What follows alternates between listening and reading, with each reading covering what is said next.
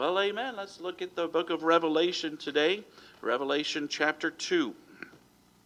Just a couple of reminders. Committee meetings January 13th, the mission committee at 9. That would be the missions coordinator, the deacons, and the pastor. And the budget committee at 9:30. And the budget committee is the deacons, the trustees, the treasurer, the Sunday school superintendent, and the representative from the congregation, which is Kathy Cooey. Then we're going to have the nomination committee on the 20th at 9 a.m., and that is the deacons and the pastor, and then the board meeting at 9:30.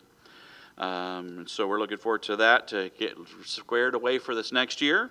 There's no men's prayer breakfast this Saturday, but there is going to be a tear down of the Christmas decorations. So if you can help us take things down and put them away, that would be a big help. January the 6th, this Saturday at 10 a.m., and lunch will be provided for you if you'd like. Philadelphia class, January 23rd, that's not coming until later. Then the soup supper at 6 o'clock on the 24th, as the annual business meeting at 7 o'clock. So we're going to have a good time this month, and even have a teen activity planned in January. And so more information about that coming. Hopefully we'll get that squared away to keep that going. So for the rest of the year. Yeah, need snow. Need a snow activity, huh? No, I kind of don't have much hope for that. So, all right, Revelation chapter 2. I didn't open my Bible while I was talking. Revelation chapter 2, we're looking at verses 12 through 17. And we're talking about the church in Pergamos now. In our introduction of the 7 churches of Asia Minor, we described the church at Pergamos as a faltering church. We gave you a chart that had from John Phillips, from his book on Revelation, and had different descriptions of the churches there. Prophetically, we described the church as a patronized church, being being patronized by false belief systems. And then Pergamos was the capital of Asia Minor. It was on a rocky hill from which you could see the Mediterranean Sea, but it was not on the sea. It was not a seaport. It's about 15 to 20 miles away from the Mediterranean Sea, about 100 miles north of Ephesus. And it still exists today in Turkey as Pergamos, with a B instead of a P. But it's still there. It was a city known for its intellectualism. They had a library with over 200,000 rolls of parchment. Very large thing. Egypt was providing some paper for that, and they decided to stop because it was rivaling their library, and they decided to stop providing parchment for them. And so they came up with a style of parchment that was from animal skins, and created their own, and it became very famous worldwide. And they ended up having 200,000 rolls. Then Cleopatra came along, and the Roman emperor at the time was infatuated with her and gave the entire library to Egypt. And so just a little piece of trivia there for you. If you ever are doing Trivia Pursuit and wonder what happened there, you'll know. And you can thank me later. But anyways, I like books. I guess maybe that was why I thought it was interesting. I don't know. But the city was given over to Greek idolatry worship and pagan deities such as Athena, Bacchus, and Zeus. In fact, the altar of Zeus was discovered and put back together, and you can actually visit it in Berlin. The stairs going up to the altar, and a giant altar there. And this would have been around this time frame that this book was written. And Jesus addresses the church here in chapter 2 as describes himself as he which hath the sharp sword with 2 edges. So let's look at these verses here real quick. Revelation chapter 2, verses 12 through 17 says, And to the angel of the church of Pergamos write, These things saith he which hath a sharp sword with 2 edges. I know thy works, and where thou dwellest, even where Satan's seat is, and thou holdest fast my name, and hast not denied my faith, even in those days wherein Antipas was my faithful martyr, who was slain among you, where Satan dwelleth. But I have a few things against thee, because thou hast there them that hold the doctrine of Balaam, who taught Balak to cast a stumbling block before the children of Israel, to eat things sacrificed unto idols, and to commit fornication. So hast thou also them that hold the doctrine of the Nicolaitans, which thing I hate. Repent, or else I will come unto thee quickly, and I will fight against them with the sword of my mouth. He that hath an ear, let him hear what the Spirit saith unto the churches. To him that overcometh will I give to eat of the hidden manna, and will give him a white stone, and in the stone a new name written, which no man knoweth, saving he that receiveth it. Now let's look at this passage here. First of all, we look at Roman numeral 1, the commendation for the church. We see this in verse 13. He does have some good things to say about this church, and that's a relief. It's always bad whenever he only has bad to say. But verse 13, it says, I know thy works, and where thou dwellest, even where Satan's seat is. And thou holdest fast my name, and hast not denied my faith, even in those days wherein Antipas was my faithful martyr, who was slain among you, where Satan dwelleth. And what was the good that he had to say? First of all, he had commended them on letter A. They held fast to Christ's name. They held fast to Christ's name. That it says, I know thy works, that thou holdest fast my name. And they were in Satan's seat. This is a highly intellectual city. It was given over to ecumenical thought. Every religion had its place in the city. It wasn't like the previous city we studied that they only allowed certain religions, and they required everybody to worship the emperor. This one held the door wide open to every religion. But the Christians held to their persuasion of Christ's deity. In Council of Nicaea, during 325 A.D., a man named Arius said Jesus was the highest form of created beings. But the council determined Arius was wrong. This was held in Turkey, and it was around the time frame of the persecution that they were talking about here as well, and the time what's going on in the church. And so he was trying to say that Jesus was a created being. He wasn't God. He was created by God. That's still going on today. Mormonism teaches that. I believe Jehovah's Witnesses also teach that. They at least believe that he's not God. Even some Pentecostal movements believe he was created by God, that he had not always existed, only existed eternally in the mind of God, rather than an actual being with God. And so there are still some false teachers that are teaching this kind of philosophy. And this may have been, it's quite possible that this was the kind of false theology that they were dealing with there. Interestingly, even as the council defended Christ's deity, it was presided over by a Roman emperor, Constantine, which ended up opening the door for establishment of papal Rome. And so even though they were agreeing with the church to stand fast on Christ's name, they were on the other side bringing in falsehood on the other side. Not necessarily this church, but the church as a whole, as the councils together.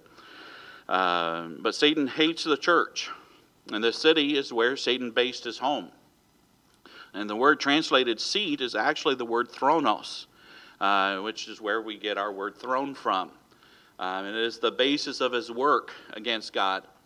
Boy, what a place for a church, amen? And this is exactly where they built this church.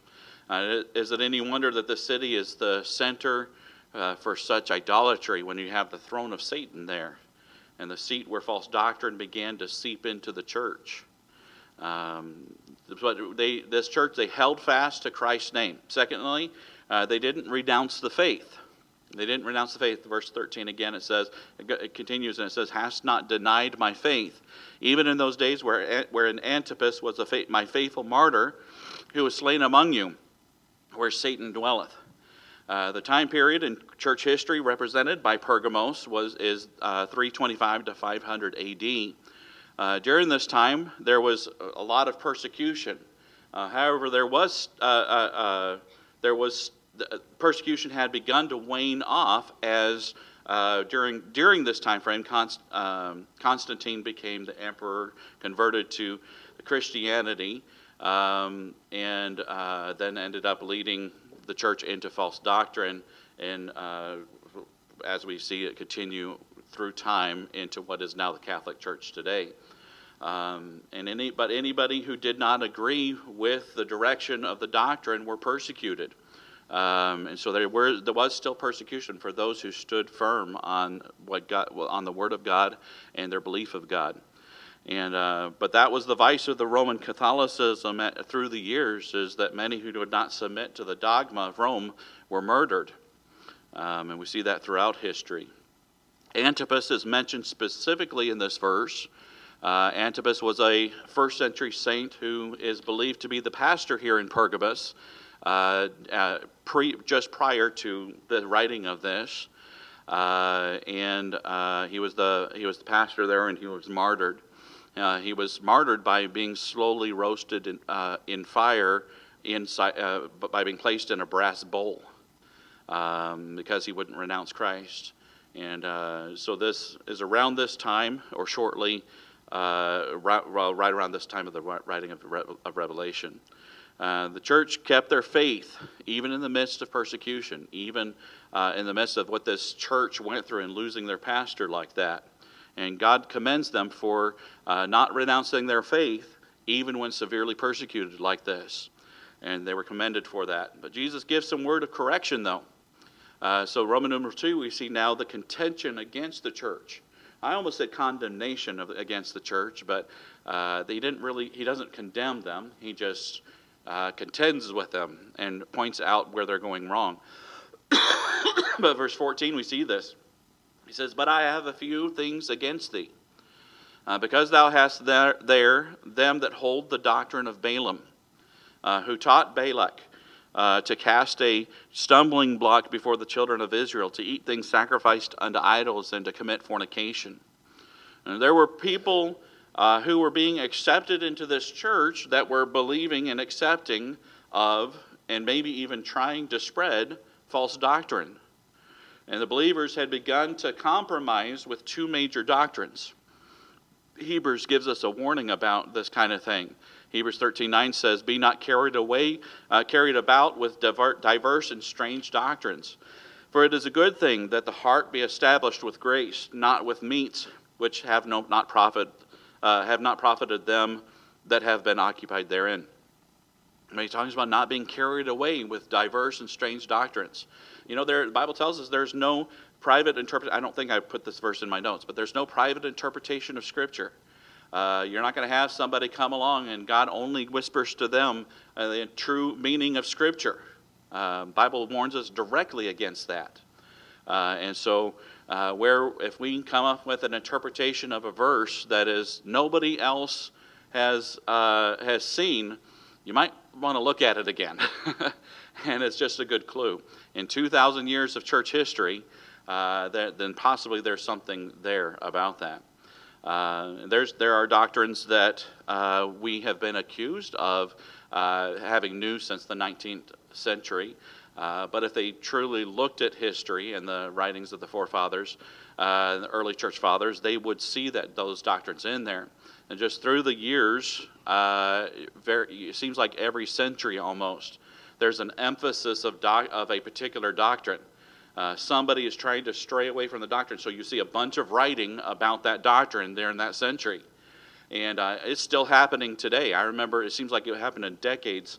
And while I was in Bible college and such, you'd hear people emphasizing different aspects of theology. And that was a big deal right at that moment. It's nothing new. There's nothing new under the sun. And so once somebody starts to kind of peel away and come up with their own theology or own ideas, then the church bands together and says, no, this is why this is wrong. And so that's why a lot of times you don't see a ton of writing about some of those doctrines, but you do see them. They are there. But anyways, we have to be careful not to be carried away with diverse and strange doctrines. And James is clear that friendship with the world and the life in Christ are incompatible. And this is one of the things that they were struggling with here, was wanting to allow the world into the church and condone some worldly actions. And James 4:4 tells us, ye adulterers and adulteresses. Some strong words, isn't it? And he says, you know ye not that the friendship of the world is enmity with God. You are the enemy of God if you try to be a friend of the world. He said, whosoever therefore will be a friend of the world is the enemy of God. Excuse me. Satan couldn't destroy the church head on. The gates of hell shall not prevail against it. And so instead he infiltrated the church and began to try to cause schisms and false theology. He began to slowly remove the effectiveness of the Christians through their false friendship with Christ and their friendship with the world. The word Balaam here is a form of the Hebrew word meaning to destroy the people or destroyer of the people. The Greek word, Nicolaitan, in the next verse comes from two Greek words meaning to conquer the people or conqueror of the people. The two words basically mean the same thing. One, the Hebrew name that brings back to mind what happened in the Old Testament with the man Balaam. The other Greek word or name that some believe is connected to the establishment of the clerical rule of the church or lording over the church. And there's little to no historical evidence for a sect called the Nicolaitans in church history. There are many that say that the Nicolaitans were a sect that did such and such, but we don't really find that in historical records, particularly. In fact, it's only mentioned in this passage, and one other mentions this word, both found in Revelation 2. And first, let's look at the first doctrine, the doctrine of Balaam, the principle that we can learn from that, first of all. Verse 14, it says, but I have a few things against thee, because thou hast them that hold the doctrine of Balaam, who taught Balak to cast a stumbling block before the children of Israel, to eat things sacrificed unto idols, and to commit fornication. Balaam was a prophet of God, but he loved gold. Balak sent men to Balaam to convince him to curse Israel for him. But the Lord told him no, he could not go with these men to curse Israel. Balak sent more and more men to Balaam to try to tempt him with riches. But he said he could not go no matter how much they gave him, even if they fill his house with silver. He could not go if God does not allow it. And that night God told Balaam to go with the men if they asked him to go again. But he could only say what God told him to say. So Balaam goes with the men. Now, there's no indication that he waited for the men to ask him again. In fact, God is angry with him that he went. And so people have asked, why did God give the okay for him to go and then is angry with him and wants to kill him the next day because he went? Well, it's because he told them to go if they asked him to go again. And there's no indication that there is. In fact, the fact that God is mad is an indication that they didn't ask. And he went anyways, most likely out of greed. And this was where, on this journey, an angel is sent to prevent Balaam from going. In fact, he was going to kill him. But Balaam's donkey saw the angel and refused to go. And Balaam beat the donkey 3 times, trying to get it to go, keep going down the road. But then God gave the donkey the ability to speak. And it said, what have I done to you that ye have struck me these 3 times? Can you imagine? Riding a donkey and all of a sudden it starts to talk to you. But the crazy thing is Balaam doesn't even seem to react to that. He just answers the question, I don't know. Maybe you'd be so surprised you just answer too. I don't know. But basically, Balaam says that it's because he wasn't doing what he wanted to do. This donkey wasn't doing what he wanted it to do. The donkey replied that she had been his donkey all of his life and had never refused to do what he wanted to do before. So why is he beating her now? And maybe you ought to pay attention. And she must have had a reason, she was saying. Sure enough, God opens his eyes and he sees the angel there awaiting him and wanting to kill him, but the donkey saved his life. And because Balaam repented of what he planned to do, most likely to curse Israel for the king, the angel said, "Go ahead and go with the men, but only say what the Lord tells you to say." He did as the Lord told him and blessed Israel instead of cursing him. And Balak took him to another place. The king Balak took him to another place and said, "Here, let's go over here and talk." And he asked him to curse him again. And I don't know, maybe he thought he could get away from the Lord if he moved to another location. I don't know.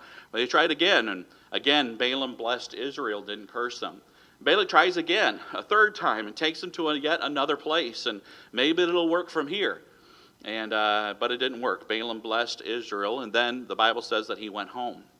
However, at some point, he must have approached Balak, the king of the Moabites.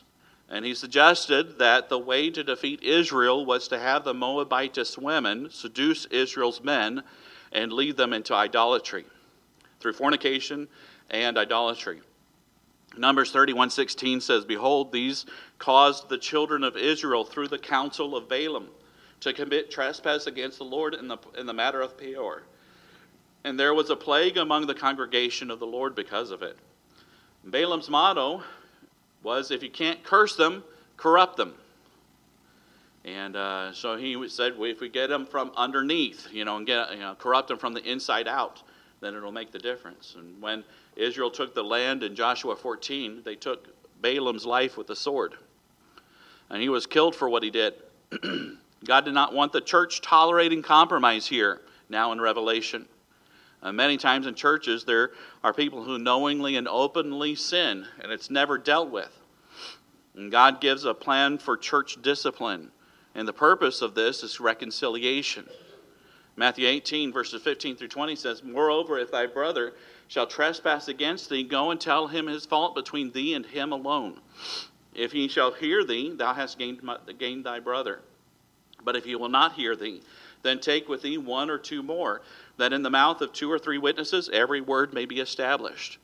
And if he shall neglect to hear them, tell it unto the church.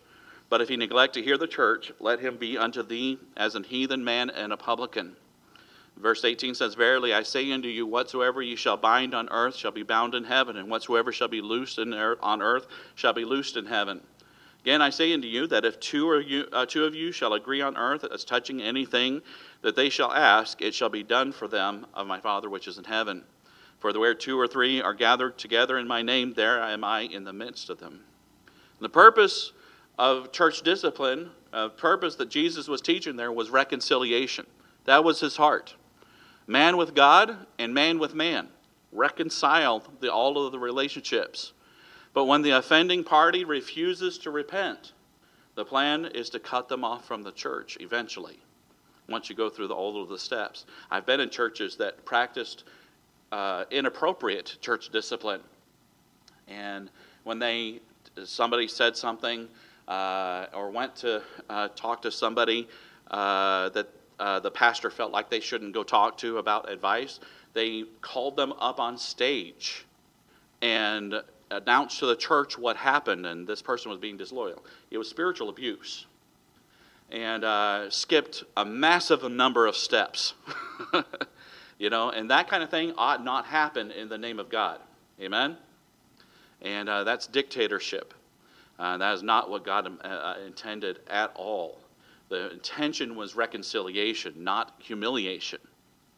But when the offending party does refuse to repent all along those steps, then the Bible tells us to cut them off from the church. Don't fellowship with them.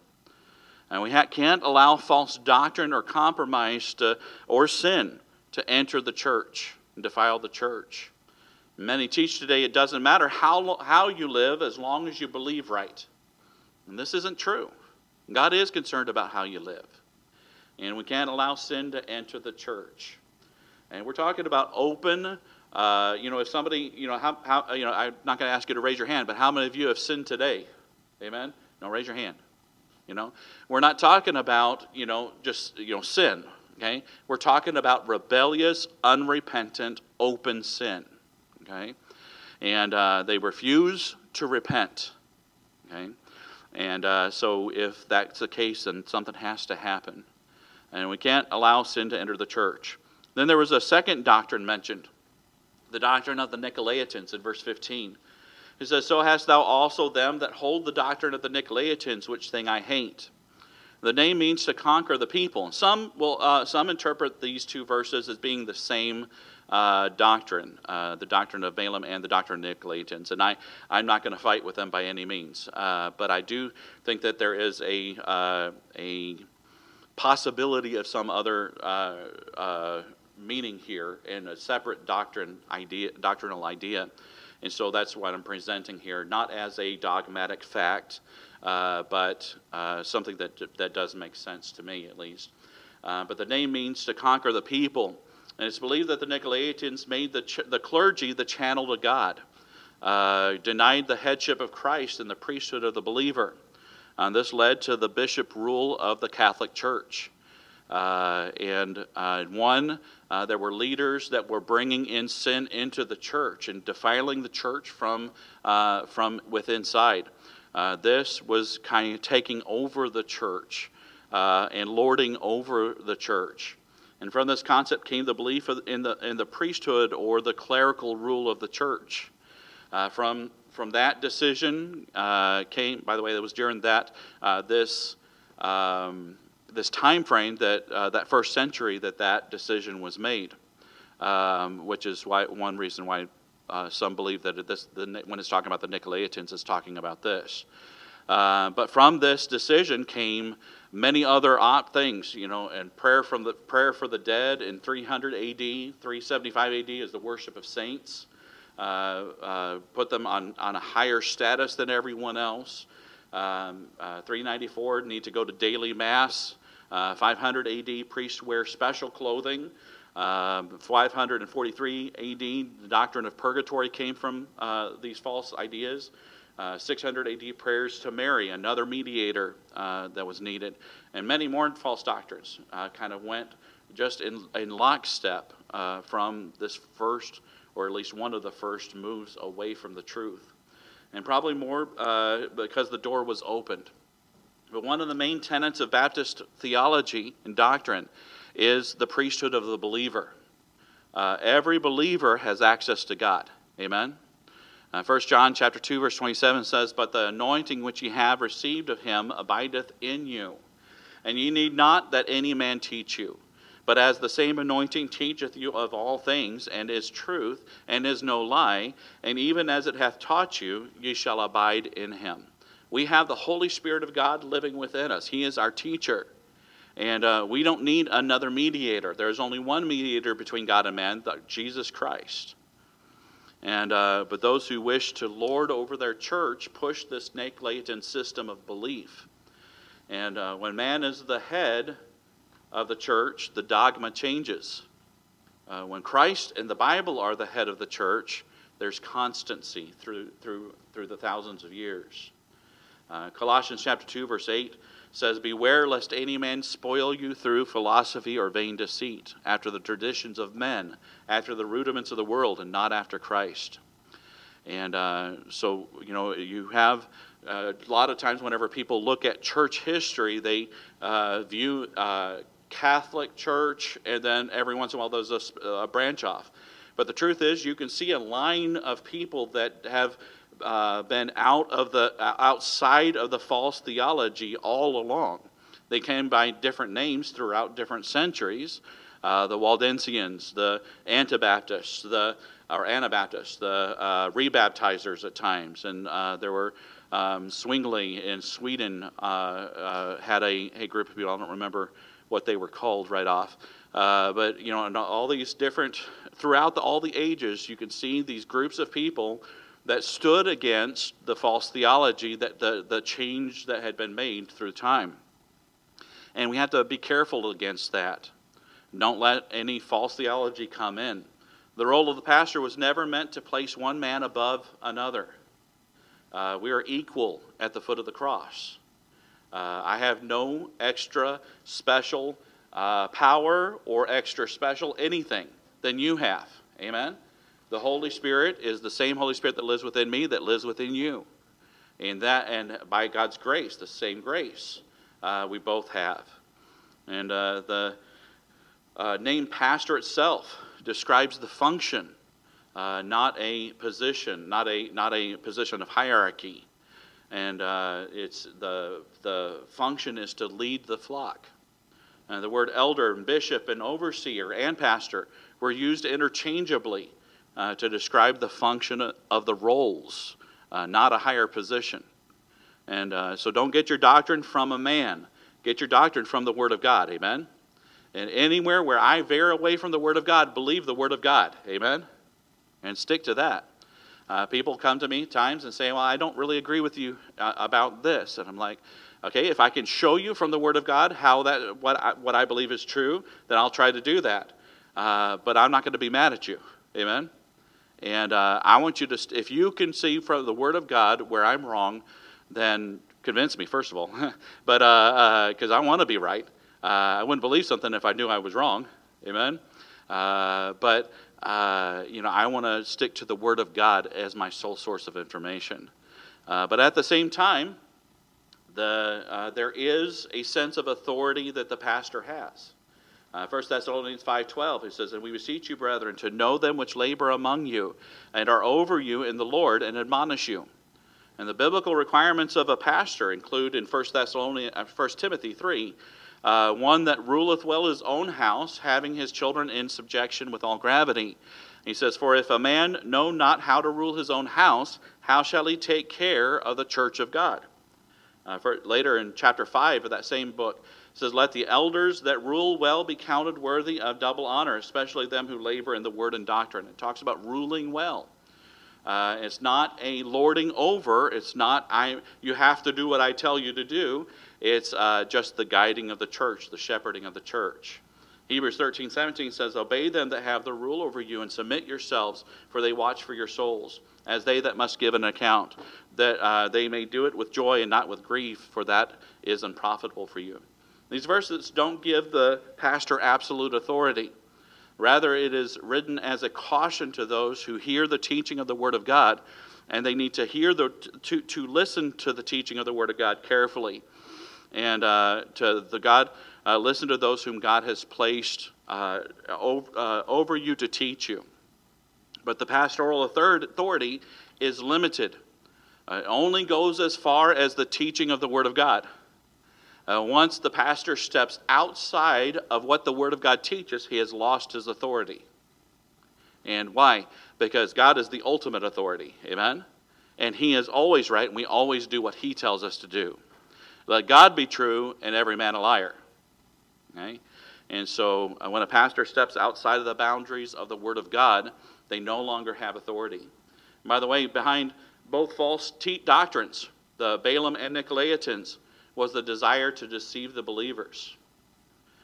So Jesus praises the church for what they're doing right here, their commendation, and then he lets them know what they're doing wrong.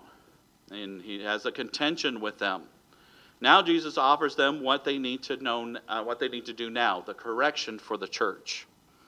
Roman numeral 3. He says in verse 16 and 17, repent, or else I will come unto thee quickly, and will fight against them with the sword of my mouth. He that hath an ear, let him hear what the Spirit saith unto the churches. To him that overcometh will I give to eat of the hidden manna, and will give him a white stone, and in the stone a new name written, which no man knoweth, saving he that receiveth it.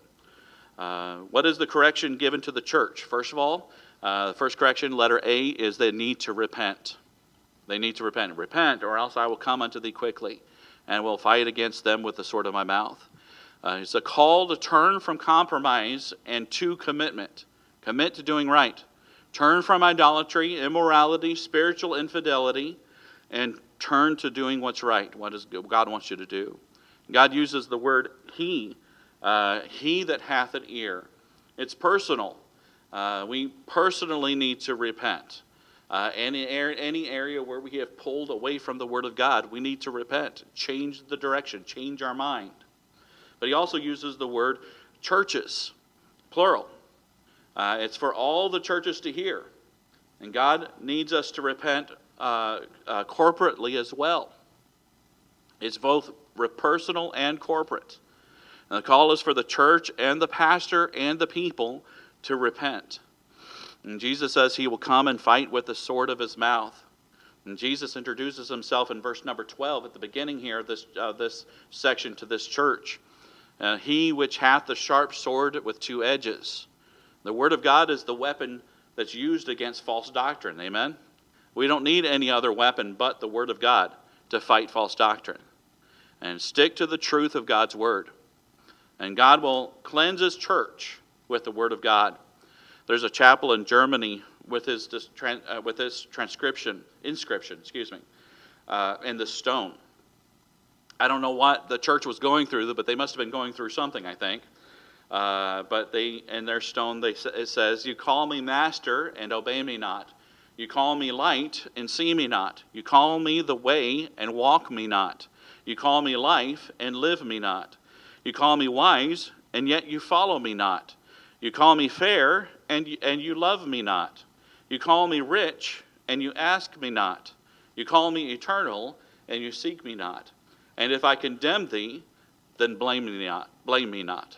Amen? What a reminder. Amen? If we continue to ignore the word of God, don't blame him if he comes with that swift sword. It's so easy to give God lip service. Oh, I love you, God. But we really love gold. We really love pleasure. We really love the world. And Jesus said it like this in Matthew 6:24, "No man can serve two masters. For either he will hate the one and love the other, or else he'll hold to the one and despise the other. You cannot serve God and mammon." So the call is to repent and keep your eyes on Jesus and do right.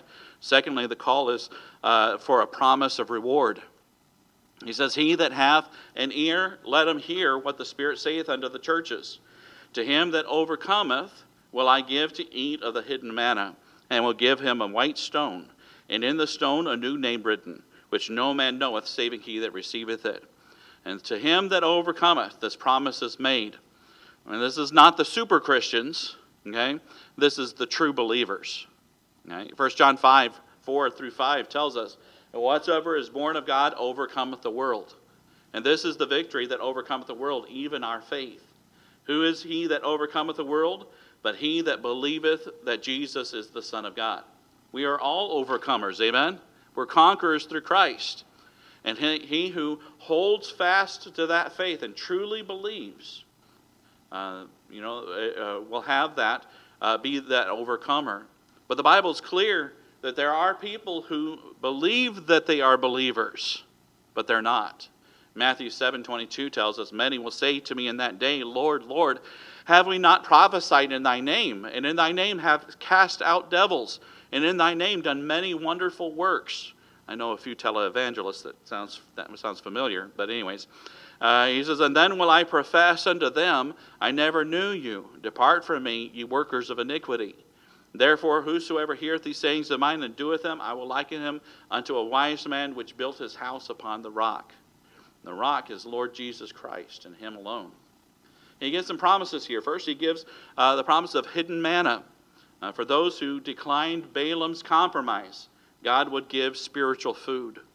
And John 6:48-51 tells us, "I am the bread of life. Your fathers did eat manna in the wilderness and are dead. This is the bread which cometh down from heaven, that a man may eat thereof and not die. I am the living bread which came down from heaven. If any man eat of this bread, he shall live forever.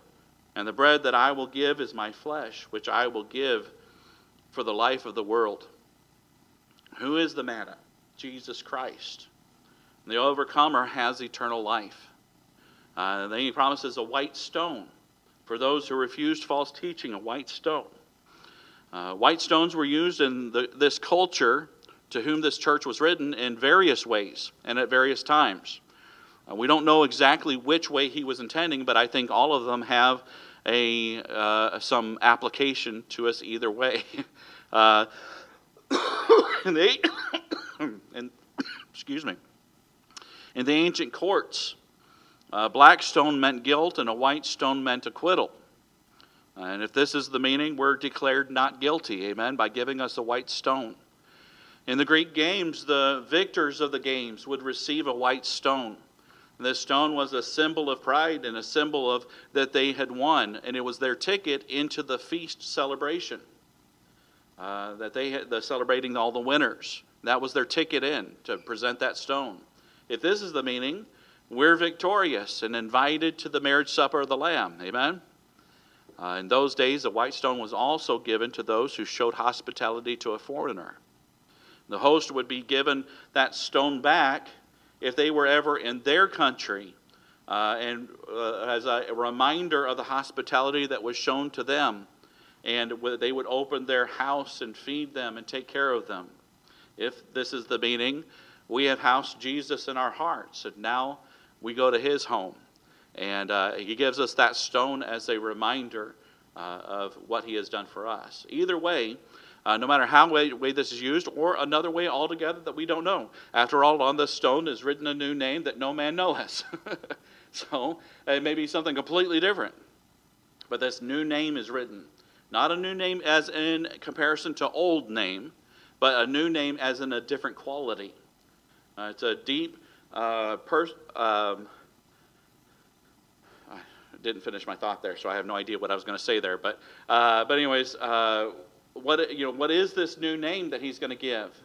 Truth is, nobody knows. I don't know. Jesus said himself, "No man knoweth, saving he that receiveth it." I mean, we may not know until we get to heaven.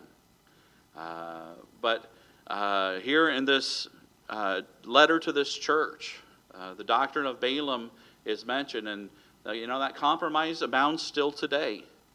Don't compromise with the world. Someone once said, so much of the world is in the church, and so much of the church is in the world, it's hard to tell the difference between the two. And we're to be different. We're to be separate from this world. What is the world? In 1 John chapter 2, verse 15 and 16 tells us, "Love not the world, neither the things that are in the world. If any man love the world, the love of the Father is not in him. For all that is in the world," and then he describes, "the lust of the flesh, the lust of the eyes, and the pride of life, is not of the Father, but is of the world." Lust of the flesh, the passions and desires. God created many of those desires for us, but outside of his framework for those desires, it becomes sin, and it becomes the lust of the flesh. The lust of the eyes deals with our possessions. I got to have that. I got to have that. A materialism type of thing, and seeing things that are not yours. And pride of life focuses on position, focus on me. And so the passions, the possessions, and the position. Don't let the world infiltrate your life or your church. Don't compromise. If you find that the Holy Spirit comes to you and convicts you, repent. Amen? Change. Turn around. Somebody, I think it was Billy Sunday, said, some of you getting your cat rubbed the wrong way. Just turn the cat around. The fur the wrong way. Just turn the cat around. Amen? We just need to repent. Some old hymn says, "Nothing between my soul and the Savior, so that his blessed face may be seen. Nothing preventing the least of his favor. Keep the way clear, let nothing between." It says, "Nothing between my soul and the Savior, not of this world's delusive dreams," and tries to get it to us and show us a dream for something that we don't need. It says, "I have renounced all sinful pleasure. Jesus is mine, there's nothing between." Nothing between like worldly pleasure, habits of life, though harmless they seem. Must not my heart from him ever sever? He is my all, there's nothing between. Nothing between like pride or station. Self-life or friends shall not intervene. Though it may cost me much tribulation, I am resolved there's nothing between. Last verse says, "Nothing between ere many hard trials. Though the whole world against me convene, watching with prayer and much self-denial, I'll triumph at last with nothing between." Amen? And may that be our what we pray as well. Let nothing between our soul and the Savior. Well, let's take some prayer requests, and we'll go to prayer today.